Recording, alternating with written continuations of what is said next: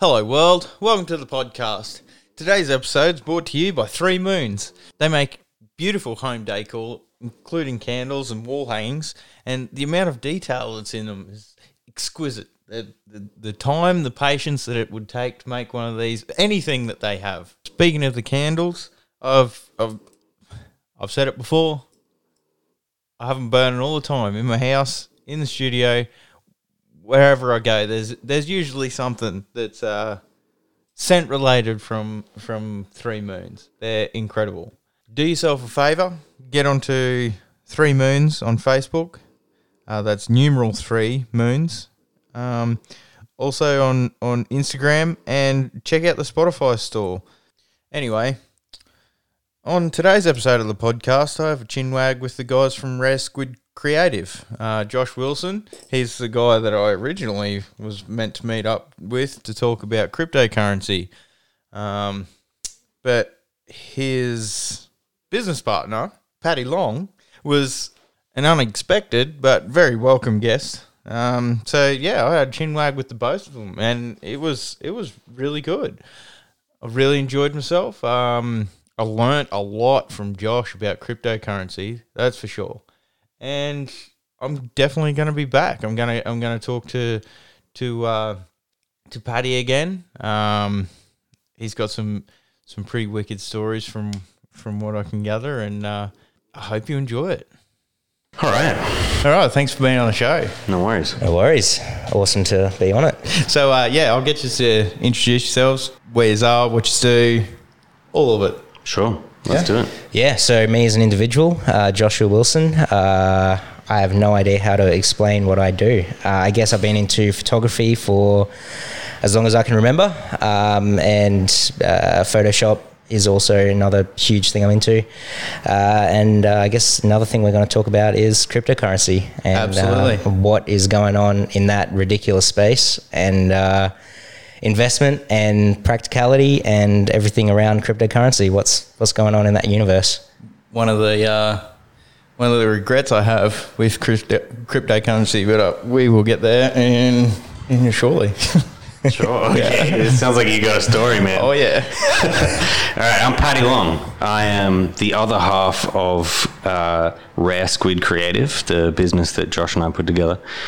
And I just recently finished my honours in visual art, and within that I did a basic Photoshop kind of thing, and I just went nuts with it. I loved it. I'd never worked in a kind of digital medium like that before. Love Photoshop? Yeah, man. I mean, I just love and I'm sure I'll find am I fucking peeking out there? Sorry about that. A little bit, you're right. I think I just loved the idea of working in a digital medium more than anything. And I'd never really tried that before. I got my first, you can see behind me there, my first graphics tablet. And I'm loving it, man. Like, I'm used to, it's this one on the right, the Huion. Yeah, Roger. Yeah, so that's me, I guess. Like, art student. Just did that. Had a lot of crazy projects. Couldn't do, I always collaborate with people. That's a big thing. I always reach out to people who fill out skill sets that I don't have, and that's how I came to meet Josh. It's a good way to be. Yeah, I just needed someone I had this film project in mind, and I just was asking around, does anyone know someone that's good at film stuff? And a mutual friend suggested Josh, and then he and I have been working on projects ever since. It was just like, boom, straight away. And now we've got a business together. Easy. That's good. Yeah. That's a good story. Yeah. That's a really good story. Plenty of stories. Yeah. So now that you've brought this up, what do you call it? Your graphics tablet? It's a graphics yeah, so I think it's got another name. It's like a pen. What do they call it? Pen interface or something like that. Like, so you draw. So you can draw on the screen, yeah. So the whole thing folds down to the table, and you can move it any way. And it's got this kind of matte screen that feels like paper, and it's incredible. I'm only just getting used to it, but It's great. I'll give you a go after this. I can't draw for shit, but sure. We don't have our computers here yet. So this is the other thing. We just moved into this space 2 days ago. Yeah, cool. And the most important thing was this bar. Yeah, for sure. Taking up a crazy amount of space in here. It's a nice looking bar. Thank you. Yeah. It's a very nice looking bar. Batman kind of. Is it stocked up? Not currently, no. It's only stocked up with glasses, but we'll be This is something you're going to have to work on. Absolutely. For sure. Yes, yeah, it's high on the agenda. Yeah. Yeah, okay. So, yeah, I'm going to have to have a go at that. Yeah. Yeah, it's pretty good, man. That's and cool. Like, the pen sensitivity, it's like working with a paintbrush, you know? Like, I don't know any of this. So, do you have an actual pen? Yeah. It came with 2 pens, and they're really good. You replace the nibs. Right. So it doesn't, like on paper, it doesn't do anything. No. But it's got a pressurized tip. Yeah. Yeah. And it can feel how hard you're pressing on the thing. It's super accurate, man. Like you can, like depending on your brush size, I think it was like 8,000 degrees of like size differentiation. Really? Yeah, crazy, really cool. We'll have to get you back in when we've got the computer and you can have a go, man. Hell yeah. I can't draw for shit, but yeah, that'd be cool. It's pretty forgiving. That'd be real cool. Yeah. Sorry, sort of hijacked it there for a little bit. That's all good. Let's get back to cryptocurrency. Oh, yep. What do you want to know? I'll start with my story. 4 years ago, cryptocurrency trading at $6,000 something around that price. Yeah. And I was talking to my rig manager. I was a derrickman at the time. I was talking to my rig manager, and he put me onto Bitcoin. And I was like, oh yeah, that sounds pretty fucking good, and procrastinated the shit out of it and didn't do anything, and then watched it get to 12 grand and then 21,000 at one stage, and I gave up. I was too depressed. I couldn't look at it. But from what I understand, it's not really meant for investment. It depends what kind of investment you're looking for. So yeah, there was that time, I think it was late 2017, where it just went ridiculous, and there was a huge pump and dump essentially over a couple of months. So I'm pretty sure it was late 2017 where the increase in the entire capital of cryptocurrency was just increasing by billions of dollars a day, and people were just pushing money into it. And Bitcoin was going up, hundreds of percentages over weeks. And then everyone realized that there's sort of a limit to how fast cryptocurrency can have an injection of that much capital. So it then dumped and fell back to pretty average prices. And since then, it hasn't done very much. It's just sort of fluctuated, slowly risen up a little bit, but hasn't had that ridiculous explosion where people were making, enough money to buy houses with relatively small investments. Well, speaking relatively small investments, 10 years ago, Bitcoin, it's the only one I know. Yep. So Bitcoin was trading at 10 cents. Yeah. Less. Yeah, and it was one of those things where only the nerdiest of all nerds knew about it. Well, I didn't know about it until, like I said, 4 years ago. Yeah, it was a very underground thing, and no one really knew it was worth anything until it started to become worth something. So how is it worth anything? I know our federal dollars aren't worth fucking jack shit, but I mean... Yeah, so I have to be really careful with my words here because I get this wrong when I'm explaining it all the time. Essentially, the way it works is it is worth something because there is a limit to how many can ever exist. Right. So with fiat currency, Australian dollars, yen, USD, they just print more. Yes. With Bitcoin, it's set. There will only ever be, I believe it's currently there are 16 or 17 million Bitcoin, and that will cap out at something like 18 million once everything's been mined. I think it's around that number. And million or billion? Million. Right. And so no more can be printed. There can be more Bitcoin that are mined up until, I don't know, there's a limit on the amount of years it can be mined for until it's all just mined out. Mined from where? Yeah. Yeah. So mined from transactions.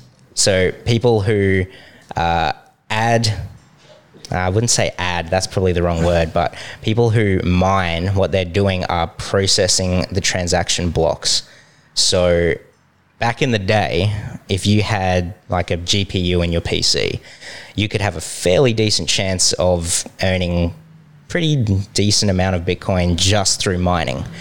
Now, because it became so popular, there are essentially, I guess, chip makers who designed extremely specific chips called ASIC chips, which are application-specific chips, to mine Bitcoin incredibly efficiently. And they are designed to do that one thing, and they do it incredibly well. And millionaires started to buy tens of thousands of these machines and, you know, create underground warehouses where they just put all these miners. And so now there's really no chance of the average person mining Bitcoin. But at the end of the day, all you're doing is a miner is just processing the blockchain and authenticating transactions. And it gets super complicated. Even though I'm really into it, I still don't truly understand what it's doing. But essentially it is, you're generating cryptographic hashes to confirm transactions. Well, don't feel bad about not knowing exactly what it's doing. I mean, everyone deals with cash, Australian dollars, every single day, and no one knows how money works. Yeah. And I guess that's one of the big things of cryptocurrency becoming more popular, is the easier it is to use and the less you have to know about it, the more people will get on board. Yeah, absolutely. Exactly, yeah. Then you have the addition of less technically savvy people. My partner's dad, who's a farmer, I've never heard him talk about any kind of technological thing at all, ever. Just brought up to me the other day, Paddy, what do you know about Bitcoin? And I'm like, fuck all. And he's like, well, you got to know more than me. Like, he's just been working the land for his entire life, you know. And he's like, yeah, Dick Smith said something about it, and I want to invest. Dick Smith. So, yeah, you're right. Like, the average person is finding it more accessible, day by day. Yeah. Yeah. Everyone knows about Exactly. Bitcoin. And now you don't have to know quite as much to be involved. You don't need to know fuck all about it now. Yeah, there are, you can even, I think there are like ETFs of just cryptocurrency and stuff like that the average investor can get on board with. So ETF? Exchange traded funds. Right. Just on the ASX. So the way your average investor, the way they buy stocks, they can now buy into Bitcoin without literally having anything to do with it, without even having a wallet. They can just buy it, and the business that is running the investment will buy the Bitcoin for them, and then they can just sell it and buy it just on the ASX. And I've seen cafes that have signs that accept Bitcoin as payment now as well. Yeah, I shouldn't say recently, but Adelaide a couple of years ago, I was going through the airport and there was a Bitcoin FPOS machine, ATM machine. Yeah, we don't have one in Toowoomba. Wow. The closest is Brisbane. Yeah, okay. Yeah, it should be known I know fuck all about Bitcoin. I only know this because of Josh. Yeah, Bitcoin by itself is actually a pretty terrible coin to spend. Like, if you were to buy a coffee with Bitcoin, that's a pretty silly thing to do at this point, because the transaction cost of Bitcoin is actually quite high. Really? At this point, I haven't actually seen the transaction cost for a long time, but at its peak, it was peaking at like sometimes even $10 just to move Bitcoin around. Jeez. See, I thought Bitcoin was meant to be like a peer-to-peer type thing. Yeah, so that's where the mining comes in. So what that transaction fee is doing is you're actually paying to get in line of the transaction fee, and so the miners are processing that transaction, and so they take a portion of that Bitcoin that's being sent. Oh, man, that immediately makes so much more sense than your... I had to hear your explanation from before to understand it at all. But that's essentially what it's doing. And now, in my opinion, Bitcoin will probably for the foreseeable future be the main coin that everyone knows. But there are some altcoins that are coming up that are truly practical. I knew this would happen, so sorry. No, that's fine. So the only other coin that I know of is, I think it's called lithium. Litecoin or It could be Litecoin. Ethereum. Yeah, that's the one. So Ethereum was that was a very early one, as well as Bitcoin. It was probably the second or third truly big coin out of all of them. And yeah, Ethereum's got some cool stuff going on. But personally, I've never really looked into it because the other coins have always captured my attention. So what do you have personally? Personally, I am now fully into a coin called Monero, which is a completely privacy-focused coin. That's a go. So, because my understanding is that's what Bitcoin was all about. Right. So Bitcoin can be, it's sort of pseudo-anonymous. Right. So you have an address and you can create a Bitcoin address. Is that your wallet? Yeah, wallet. And that can be created, anyone can create an address and it doesn't inherently get linked to your name. Right.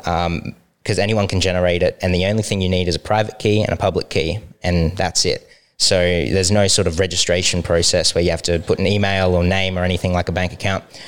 But let's say that the question sort of comes up as to when you buy Bitcoin with, say, Australian dollars, and then you exchange your Australian dollars for Bitcoin, that then links your name to that Bitcoin address.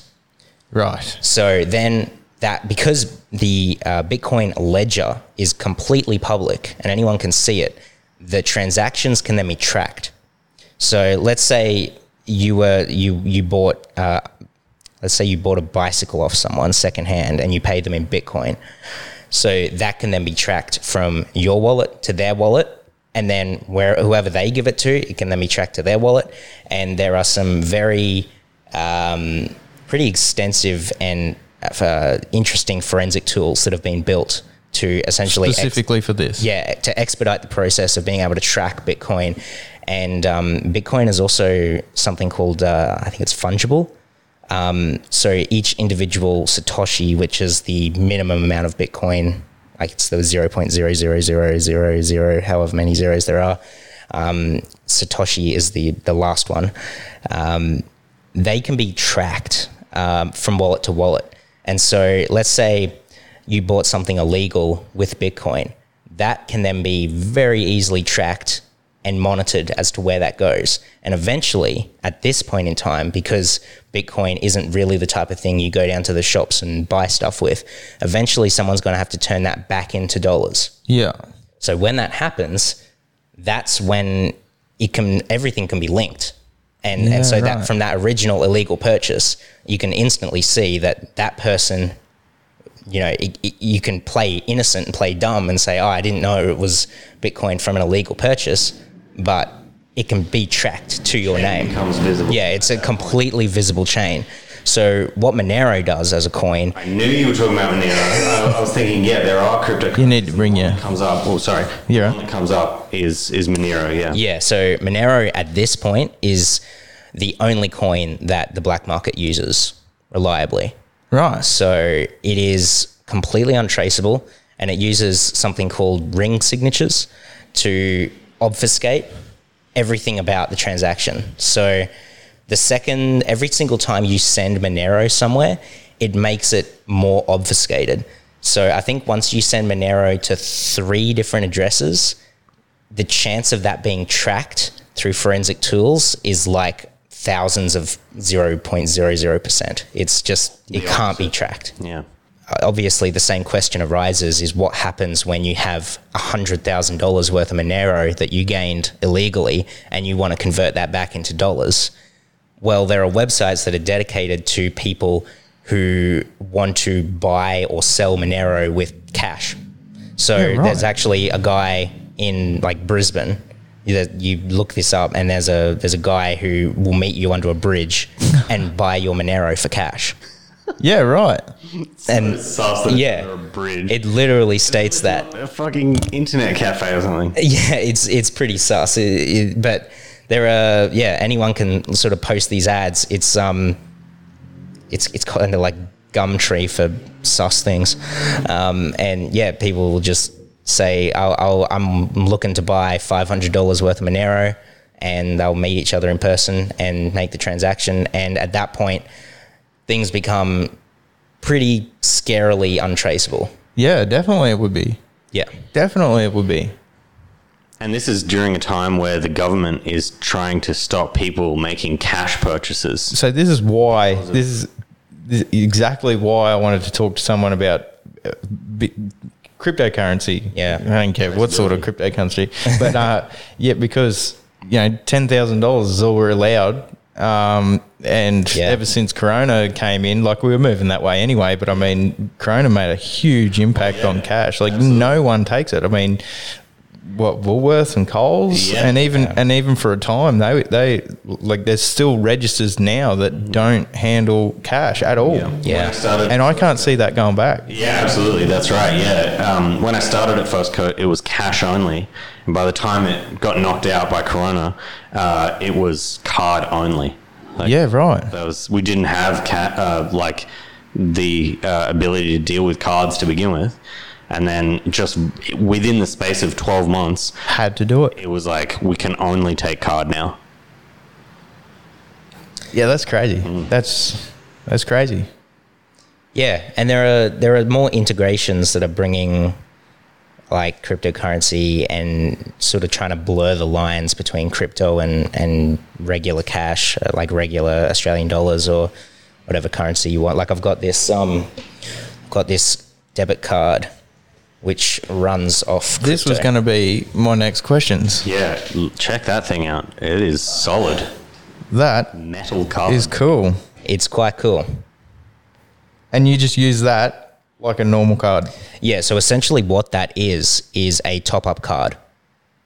A top-up card. So, like your, I think Australia Post has like a debit card you can buy and then you can just manually add money to that card. Mm-hmm. That's essentially a glorified version of that. Right. And it's from a company called Crypto.com. And it's kind of complicated the way it works, but you can take your crypto and convert it into any currency you like, really, with that card, and it'll work at terminals, like just FPOS terminals. So currently for Australia, the only currency you can use with this card is Singapore dollars. Right. So it's a little bit sus when everything goes through on Singapore dollars. Looks a little bit weird, but yeah, it's pretty fine. close. But it also has the Singapore dollar. It has the very awesome kickback of 2%. Everything you spend on this card, they'll give you 2% of that purchase in crypto. Really? So yeah, it's that adds up really fast. Yeah, fucking damn right it would. Yeah, and it would look more sus if it was yen. Yeah. Yuan. What are the Chinese use? Yeah, yuan. Sorry. Yeah, that's it. Yeah. That would look sus. Yeah. So that any cryptocurrency. Not any, but a huge number of the most popular the ones. main ones. Yeah, definitely the main ones, except, funnily enough, Monero.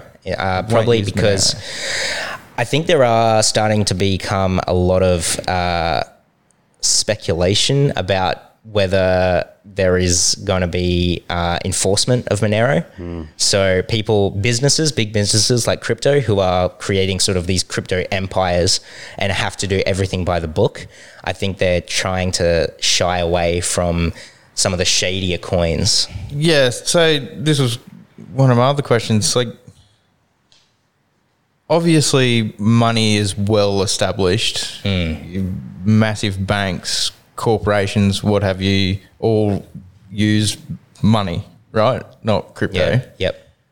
What sort of, how they pay the politicians, right? What sort of fucking bullshit is coming from government, basically? Yeah. Yeah. Have they been involved at all? Do they care? Are they trying to regulate it? Yeah, so regulation is a very funny thing about cryptocurrency. It's an international currency. Yeah, because you can go anywhere and use it, yeah? Yeah. Regulation, with all cryptocurrencies, all you need is an internet connection and it works. And because it is peer-to-peer, it's extremely difficult to regulate it. Yeah. And really the only thing that would be effective in regulation, if they really just wanted to shut it down, is to shut down exchanges, which is the websites you go to where you pay Australian dollars and you can convert that into your cryptocurrency. Oh, there'd be a country out there that wouldn't give a fuck about that part. Yeah, well, one of the biggest places, Binance.com, I believe they're based in China. No way. Who would have thought? Access to that, like the average person in China has edited internet. Yeah, Like I have intranet? absolutely no idea about the regulation in China. But Yeah, right. Binance is it's definitely an Asian country, but I'm sure it's China. Binance is they sort of have a reputation for turning a blind eye to like, let's say someone in America didn't pay tax on their capital gains that they earned from crypto. Binance has been known to not hand over all of the trade information that would essentially prove that. So That was going to be one of my other questions. Like, you know, let's say I did invest all that money so many years ago and I cashed out when they were fucking $6,000 billion. Be paying tax on it. Yeah, but only if I converted it back into Australian dollars, yeah? That's correct. At the moment, there has always been this sort of speculation whether they will start to tax you on your actual profit of cryptocurrency, which would be scary. Yeah. Terrifying. Difficult to... Extremely difficult, especially with something like Monero, where they can't even prove that you own Monero. The second that it's converted into Monero, it's sort of ghostly, it's invisible. If there were any attempts to start to tax certain cryptocurrencies, the ones that were more like this would become more popular, I would assume, and then there'd be crazy gaps in... for sure. The whole thing is complicated. Even, I remember back in, I think it was 2016, I was trying to look on the ATO website to see what the Australian Taxation Office had to say about Bitcoin, because I had stuff in there and I'd pulled coins back out into Australian dollars and I didn't know what to do except for just report it as capital gains tax. And I remember at the time they had this like, it would have been like a 50-word paragraph where they were pretty much saying, we have no idea how to do anything to do with this. Bear with us. We have to work something out because this is brand new and we have no idea like what to do about Bitcoin. And it was quite funny because it was kind of humbling for them. They really just had to admit they had no idea how to enforce any taxation on it. So I think that paragraph ended with just reported as capital gains, and next year we'll try and have some proper instructions to go by. And Do they yet? I'm not sure because I haven't pulled any cryptocurrency out. Yeah. I haven't pulled any cryptocurrency out for so long that I haven't had to check all the rules around it. But you did get a letter recently from the... Right, yeah. I got an email from the ATO, which was a very nicely worded way of telling me that they know I own crypto and they will be just going over my finances with a fine-tooth comb to make sure that I'm not trying to avoid any sort of income tax on that. Is that scary? Yeah. When you get it, yeah. Because... How much have you got tied up in this shit as a ballpark? At the moment, like under $1,000. It's not very much. Right. Because I sort of, when I did make my lump sum of crypto, I pulled that out and then put that into more traditional investments. Yeah, right. Because it was way too volatile for that much money to be in it when I did make enough. You're not wrong about the volatility. Yeah, it's not wrong about that. It's kind of scary when you wake up and while you were sleeping you lost $5,000, and then easily. Yeah, and then by the time you have lunch, you've gained 17,000, and it's just like it's an emotional roller coaster, and you just have to. You have to be a certain type of person who is like not emotionally invested in their money. It's because it's a crazy feeling to know that you own something that has the value that can fluctuate by 300% in a couple of hours. And that's just from people wanting it more or not wanting it anymore. Right, yeah. I mean, that whole thing, because there is zero regulation on the trading of cryptocurrency, unlike, take, for example, insider trading is an illegal practice. And insider trading is a pretty basic thing to understand.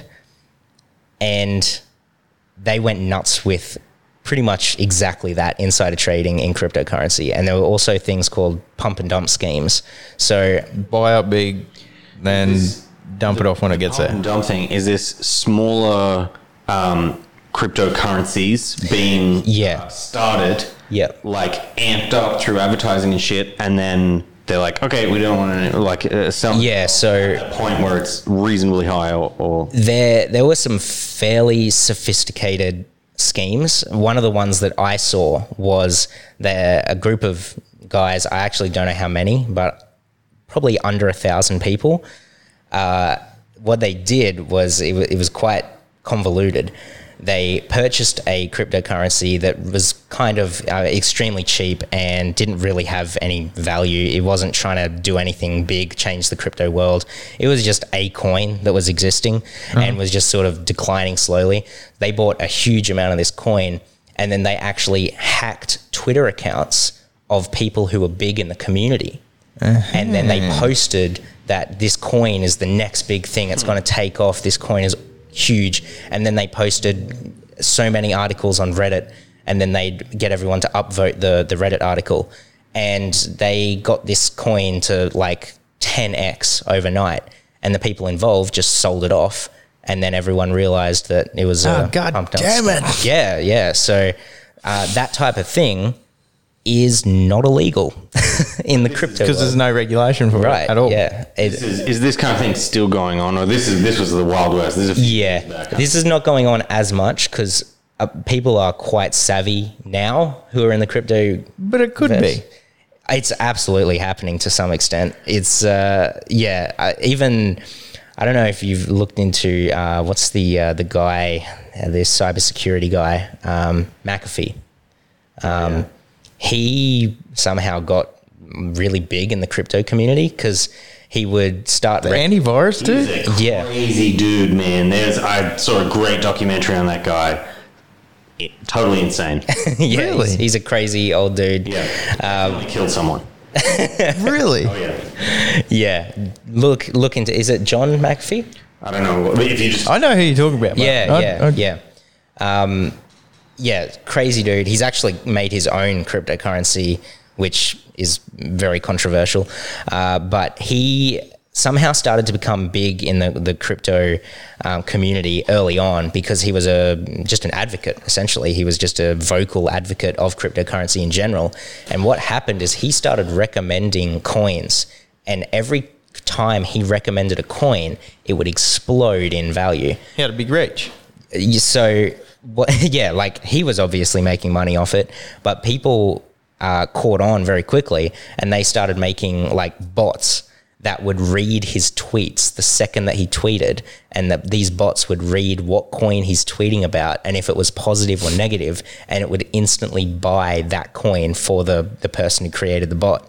And it's pretty wild, but people were also just making huge amounts of money off that because they got in before everyone else got in, and then sold it off when the coin 10x'd. So it's the whole thing is absolutely the Wild West. It was more so probably 5 years ago, but yeah, it's still just all this stuff is unregulated, and it's pretty wild. Do you think it'll ever get to a point where you could everyday people could use it solely or along with? I believe so. I believe it will get to that point. We have seen countries, actual governments, create cryptocurrency for their country. Right. I believe Venezuela tried to, and it failed. Venezuela's it's a mess of a country. Yeah. I mean, that's its own thing. But I believe they did try to make a cryptocurrency that was pegged to their oil production, I think. That's where they went wrong. Yeah, it was definitely like it didn't work, and it's not worth anything. And I think they even had some bizarre thing where only people in Venezuela could buy it, which completely defeats the point of a cryptocurrency. Yes. So yeah, that failed. But we have seen interest in countries creating cryptocurrency. There's also pretty big currencies called True USD, which are currency pegged cryptos. So they every time you buy one of these cryptocurrency tokens, the mammoth corporations behind it will put $1 in a vault, essentially. So the amount of cryptocurrency there is the exact same amount of money that they have in a vault. So it's backed by federal money. It's backed by the United States dollar, essentially. Yeah. And now, because that was relatively successful, there are now versions of that for every currency. So that they're called stable coins because they don't fluctuate. They're just pegged to a dollar, and that type of thing. What's Australia got? Australia has got, I think it's just called True AUD or something like that. Yeah, right. Yeah, there's definitely versions of it for Australia. A lot of the cryptocurrency purists don't like that because it's just a fucking dollar. Yeah, the whole point of it for them is that eventually fiat currency is going to die and everyone's going to be poor and cryptocurrency will rule. So I can get on board with that. Yeah, it's a terrifying thought, but from my understanding, crypto it's basically cash. I know we were talking about it at first up, like with the peer-to-peer. I don't know if that's changed or if that's even still a thing or what the story is, but yeah, like I said, I haven't researched it very much, but yeah, I always thought it was pretty much like a digital version of cash. Yeah. And with a lot of these more, I want to say utility coins that can actually be used for something, like Monero, like it's actually being used. It's not just because the thing with Bitcoin is people are sort of trying to create ways that it can be used in everyday life. And for Bitcoin, that's just not going to happen because it's running on very old technology. But these new coins, it's been around for 10 years. What are you talking about, old? Yeah, well, since then, there's been a hell of a lot of innovation in the cryptocurrency space. And, so coins like Monero, they are extremely cheap to send and receive Monero. Extremely cheap. So what's a Monero coin worth Australia dollar wise? At the moment, about 70 Australian dollars for one Monero coin. Right. And I think the supply of Monero is around the same as Bitcoin, so around that 16, 17 million mark. So at the moment, in my opinion, extremely cheap for what I think it's undervalued right now. I think if you wanted to invest in crypto, I think Monero is the way to go because it is a coin that is actually being used. Yeah, right. At the very least, the black market is propping up that coin. So how is it just because of the privacy aspect of it, do you think, that makes it so much, that makes it being used more than Bitcoin? It's also much faster. How faster? So it takes about 20 minutes to confirm a Monero transaction, and it takes 4 days for a fucking bank transfer. Yeah. And with Bitcoin, depending on how clogged up the all the networks are with Bitcoin, it can take up to 2 or 3 hours on a good day with Bitcoin. So this is the miners you were talking about? Yeah. I'm trying to get. Yeah, as more miners mine, the difficulty gets harder. Yeah. So that's. I'm still not 100%. No, that's fine. That's fine. On what's going on with all that. I'm here for a lesson, so everything that you say, it's like gospel to me. Yeah, right now. Bitcoin is, to me, I don't really purely understand why Bitcoin is still as big as it is. because Everyone knows it. yeah, I mean, it's the poster child for crypto, and that's really all you can give it because it's slow, it's old, I call it like a heavy coin. It just, once you have it, to get it into another wallet or to get it onto an exchange, it like costs you a bunch of money. It costs time to wait for it. It's a heavy coin to move around. And so a lot of people do sort of equate Bitcoin to what gold is to cash. So once you have gold, you just keep your gold and you don't really take your gold down to the shops. It's more of a value storer. Yeah. Which is, I think is a good analogy for what Bitcoin is. And then these altcoins that are coming up, there are more of your spendable cash, extremely cheap to send to people, very fast. So fuck Bitcoin. Let's talk about Monero. Monero, sorry. Yeah. Monero. So how do you get? What do you have a wallet? The same sort of fucking setup as Bitcoin, or what's the deal? Very, very similar. There are two types of wallets you can get from Monero. There's a light wallet, and then there's a actually not 100% sure what the full wallet is called. I guess it would be sort of the blockchain wallet. So I'm going to ask you about the blockchain too. Yeah.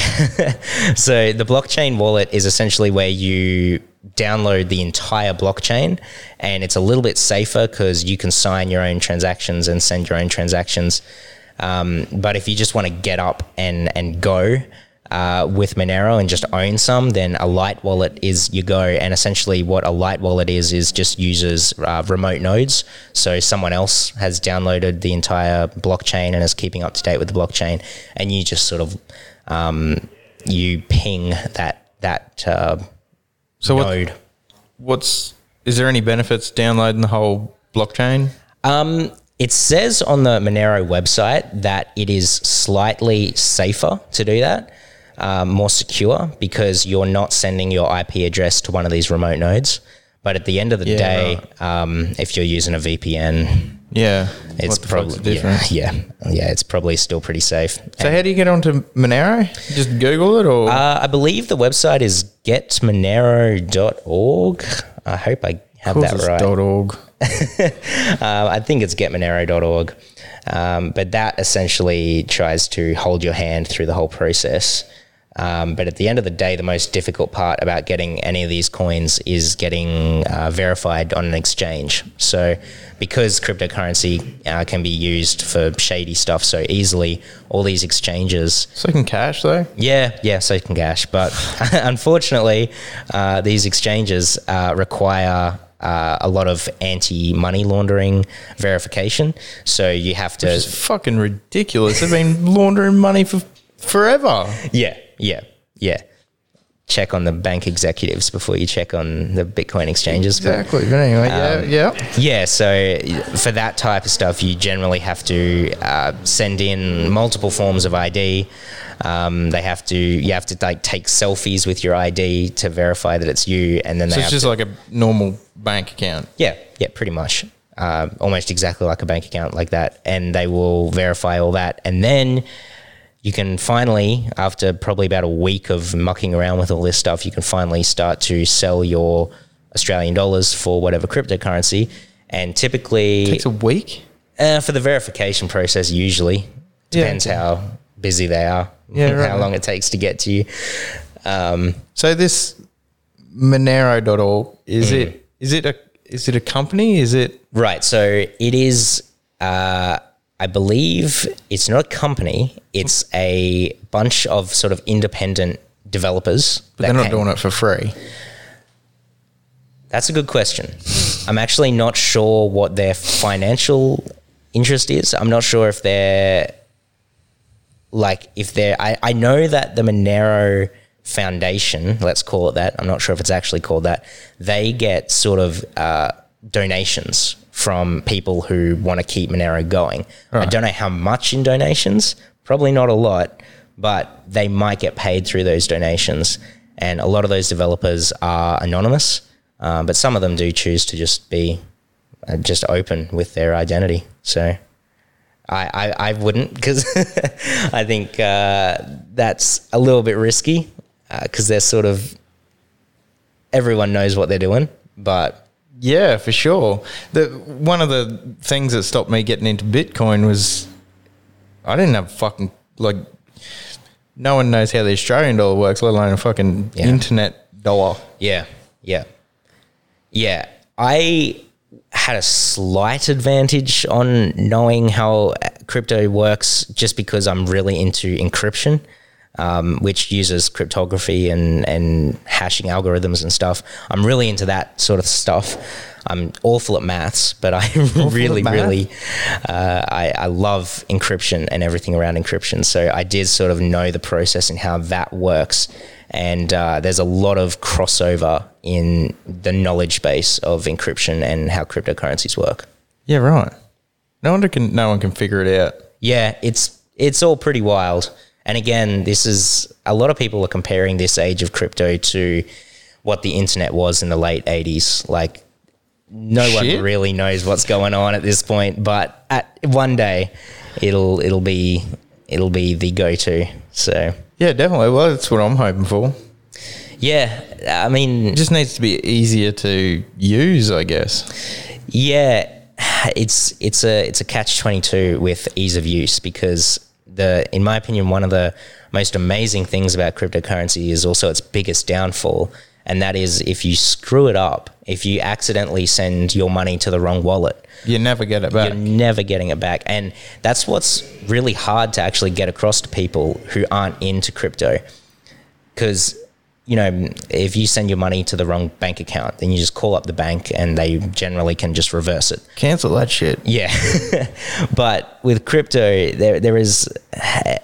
It's just so hard to get across. Literally no one in the entire world can help you. It is a lost cause. There's no one there waiting for your phone call to help you out. That's the entire point of crypto is... Because they've been popping out every now and then. I don't know if you mentioned this, but what's the deal? This is like the one thing that comes to mind with all this kind of stuff. That dude who created some relatively large cryptocurrency, and then died and took the access codes with him.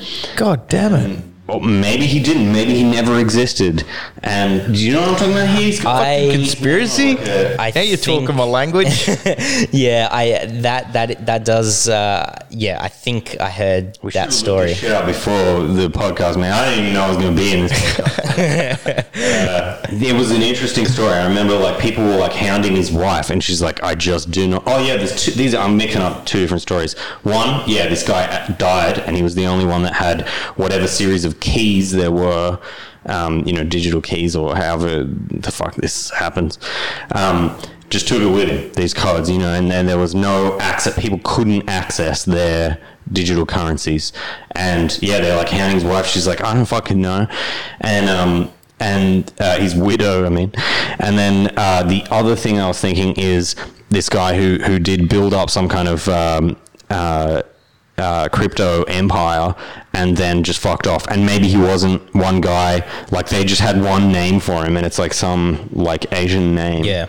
You know what I'm talking about here? I'm not sure if I know the specific story, but the Googling. Yeah, the idea of fuck that. Just go fly off the handle. Hearsay. Yeah, fuck yeah.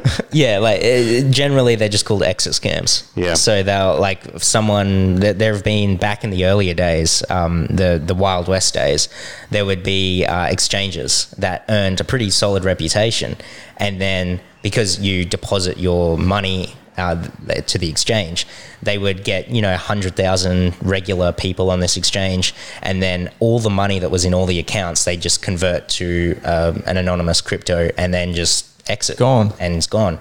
And so even a trustworthy exchange, you got to be really careful. Like never keep your crypto or even regular dollars on an exchange. Always take it off. Yeah, so that was one of the things. Again, Bitcoin, it's the only fucking one I know. But yeah, it was to decentralize away from banks, right? Get them out of an exchange, so to speak. Yeah, there's a pretty solid rule with crypto that if you don't know your keys, then it's not your crypto. So your keys? Yeah, so your private key, which allows you to send and receive. So when you create a wallet outside of an exchange, you get your combination of a private key and a public key. Right. And that private key, that is the one that if you lose, you'll just never be able to access your crypto again. So let's say COVID was as bad as they were expecting to start with, and everyone with Bitcoin except for you died of COVID. They're all gone.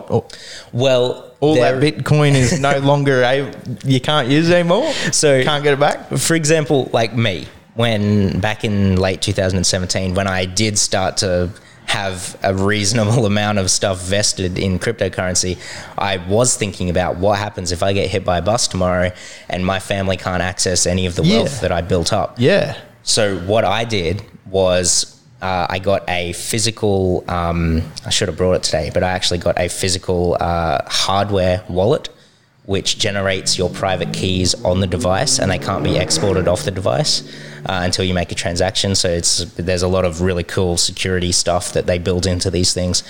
But the mnemonic seed for that device, which is essentially a bunch of words that are kind of easy to remember. That's all. This whole bit of the conversation is just a bunch of words to me. So generally, it's like 12 or 24 completely random words, right? And that's how you can recover your private keys if you were to lose them. So see him type in a password. It's like a fucking paragraph. It's like he's writing a book. Yeah, just put in the 4 that they require. That's it. So your mnemonic seed. What's that? That's the bit. So that's your. Oh yes, right. Yeah. So when you create a wallet, it's going to give you this seed, and it's going to tell you to write it down. You don't make that. You can manually type it in, but it will often just give you one. Right. And that's the easiest way to do it. And you just write down, it makes it very clear. Usually, if you're using a good wallet, it makes it very clear. Don't type this anywhere because it could be hacked. Don't store it on any electronic device, because this is, if anyone gets their hands on this seed, then they can just take all your Bitcoin money. Yeah. Or whatever. At the end of the day, that is the giant key to a possibly quite big lock. That's the vault key. Yeah. That's the vault key. Yeah, so, right. Yeah, you write this down, and for me, because I was starting to wonder what happens, I didn't want to just have this plain seed just written down as a series of words, because anyone who knows anything about crypto will instantly recognize that that's a crypto seed. So that's like fucking no one. Unless you're into poetry, and you made it like what are they called? Just limerick or something. Yeah, what haiku. Haiku. Yeah, you can make it a haiku, man. Yeah, I guess in general, when it comes to cybersecurity, I'm very paranoid about that stuff. So I was trying to figure out a way of how can this be invisible to anyone who's not directly related to me. So what I ended up doing is I just wrote like an encryption algorithm, like not crazy, like I'm not a maths wizard, but just a very basic encryption code, and then encrypted this seed and printed it out, and left the code to the encryption key in a separate area to that piece of paper. So it would be it's just like layers of layers, and to this day that's actually, those different parts are still spread out among various households in various states. So if I die... Same wallet? Sorry? Same wallet? Same... Yeah. So my main wallet, that hardware wallet, is sort of the vault. That's where I keep everything. And then I also have just like a phone app wallet that I can just for normal spending. Access on the fly. Yeah. Like if I want to top up that crypto card, I can just send some crypto to that. And so that the security around it, I guess the saying in cybersecurity is there's always a scale of convenience and security, and you just got to find where you want to be on that scale. If you want to be able to send crypto with a scan of your fingerprint, then it's not going to be real secure. It's not going to be very secure, but you'll be able to send it really fast without any messing around of having to get on a PC that is free of viruses and then put back together an encryption code that you wrote and then forgot about, and it just depends on where you want to be on that scale. There's a great juxtaposition between you and I I'm on the other end where I just have like thousands of dollars in a sock under my bed. That's a really bad investment. It's not so much true now. It's only a few dollars. Doesn't that suck? Yeah. But I was working like cash in hand jobs back in the day, and I did have just crazy amounts of cash just in stupid places. It's going to be illegal soon. Yeah. Well, I wouldn't be able to buy anything with it now. Yeah, or only up to, what did you say before? Like 10 grand or something? I think it's $10,000 that the government's pushing for. Yeah. You can't buy fuck all for 10 grand. Yeah, unless you say you bought 5 boats from this one guy. Yeah, well, I guess you could do that. Yeah, split it into multiple transactions. Pretty weird, though. I guess the government has... I just hope that they know what they're doing at this point, because if they keep tightening that grip on cash, then people will just flood into crypto. And as much as I love a coin like Monero, and I truly believe it's the future, it can sometimes be scary to think about how truly untraceable it is. Like, what happens if we shift completely over to Monero as an entire country or globally? What happens to things like taxation? This was going to be one of the questions I asked you. I know we touched on it before, but if you're only working with Bitcoin, or Monero, actually, we'll go with Monero. How at there's that no point, way of knowing what the ATO can't know what a single person has, but a company, what a company has. And you're getting your cash from some dude under the bridge. Yeah. It's, if it becomes more mainstream, you won't even need that dude anymore. Well, right. If you're able to pay with stuff directly. Yeah. Absolutely. Yeah. Where does that, leave you? I mean, you must have some kind of identification in a transaction that takes place in person, right? what do you mean? Like if you had a card, some kind of, we're talking like in the future, if let's say a cafe or whatever, like accepts Monero specific transactions, then they'll probably have some like rather than like online transactions and like we were saying before with things that you don't want to be traced, a cafe will want to trace that, so they have a record of that transaction or whatever, and you to be able to do that would have to have some kind of identification process. There are methods of creating proof of payment type of documents. Yeah, but where the fuck did that payment come from? Yeah, well, in that case, that's when things get tricky. Yeah, right. You'd have to sort of... It's like, who the fuck's going to... It's, yeah. It'd have to be nearly... You would have to trust a timestamp, I guess. Yep. Yeah, but then could they create their own? Could they... Oh, for sure. I mean, then there's... Absolutely. Laundering. It could also... there could just be another altcoin that takes over everyday use, and then people have their Monero for shadier stuff. Yeah. I mean, because... Yeah. I think... There will be a place for Monero long term. I think it will catch on because people are in general, I think, starting to want more privacy in everything, because we're seeing data leaks and stuff, and it's sort of becoming the forefront of the conversation. A few months ago, I would have agreed with you. Instagram, Google. Yeah. All of these things track you. I use Google to get here. I guarantee you fucking someone somewhere. Yeah, absolutely. Yeah. And on the scale of security to convenience, all those are right off the convenience end. Absolutely. And that's why people will just give up their security and safety around that. So what do you got? Like a separate phone for your Monero? And I don't not quite. I don't move Monero around much on my phone. I'll just do that on the PC where I actually have the full blockchain downloaded, which at this point is... And the VPN. Yeah, and the VPN, the old Switzerland VPN is that's where you want to go. Actually, you pay for my... Should we be saying this while also saying the name of our business? No, this is personal stuff. Okay. This is Yeah, personal stuff. it's all good. I actually pay for my VPN with Bitcoin. Really? Yeah, a Bitcoin Cash to be specifically, I guess. But What the it's fuck's the difference in those? they forked off, and so it's slightly better, but not many people moved over to it. Yeah, okay. Long story. Right. There's a bit of an internal war around Bitcoin Cash and Bitcoin Gold, I think. They were just forks of that original Bitcoin, and most people agree that Bitcoin Cash probably isn't going to be as good as Bitcoin eventually. But anyway, that's a huge discussion.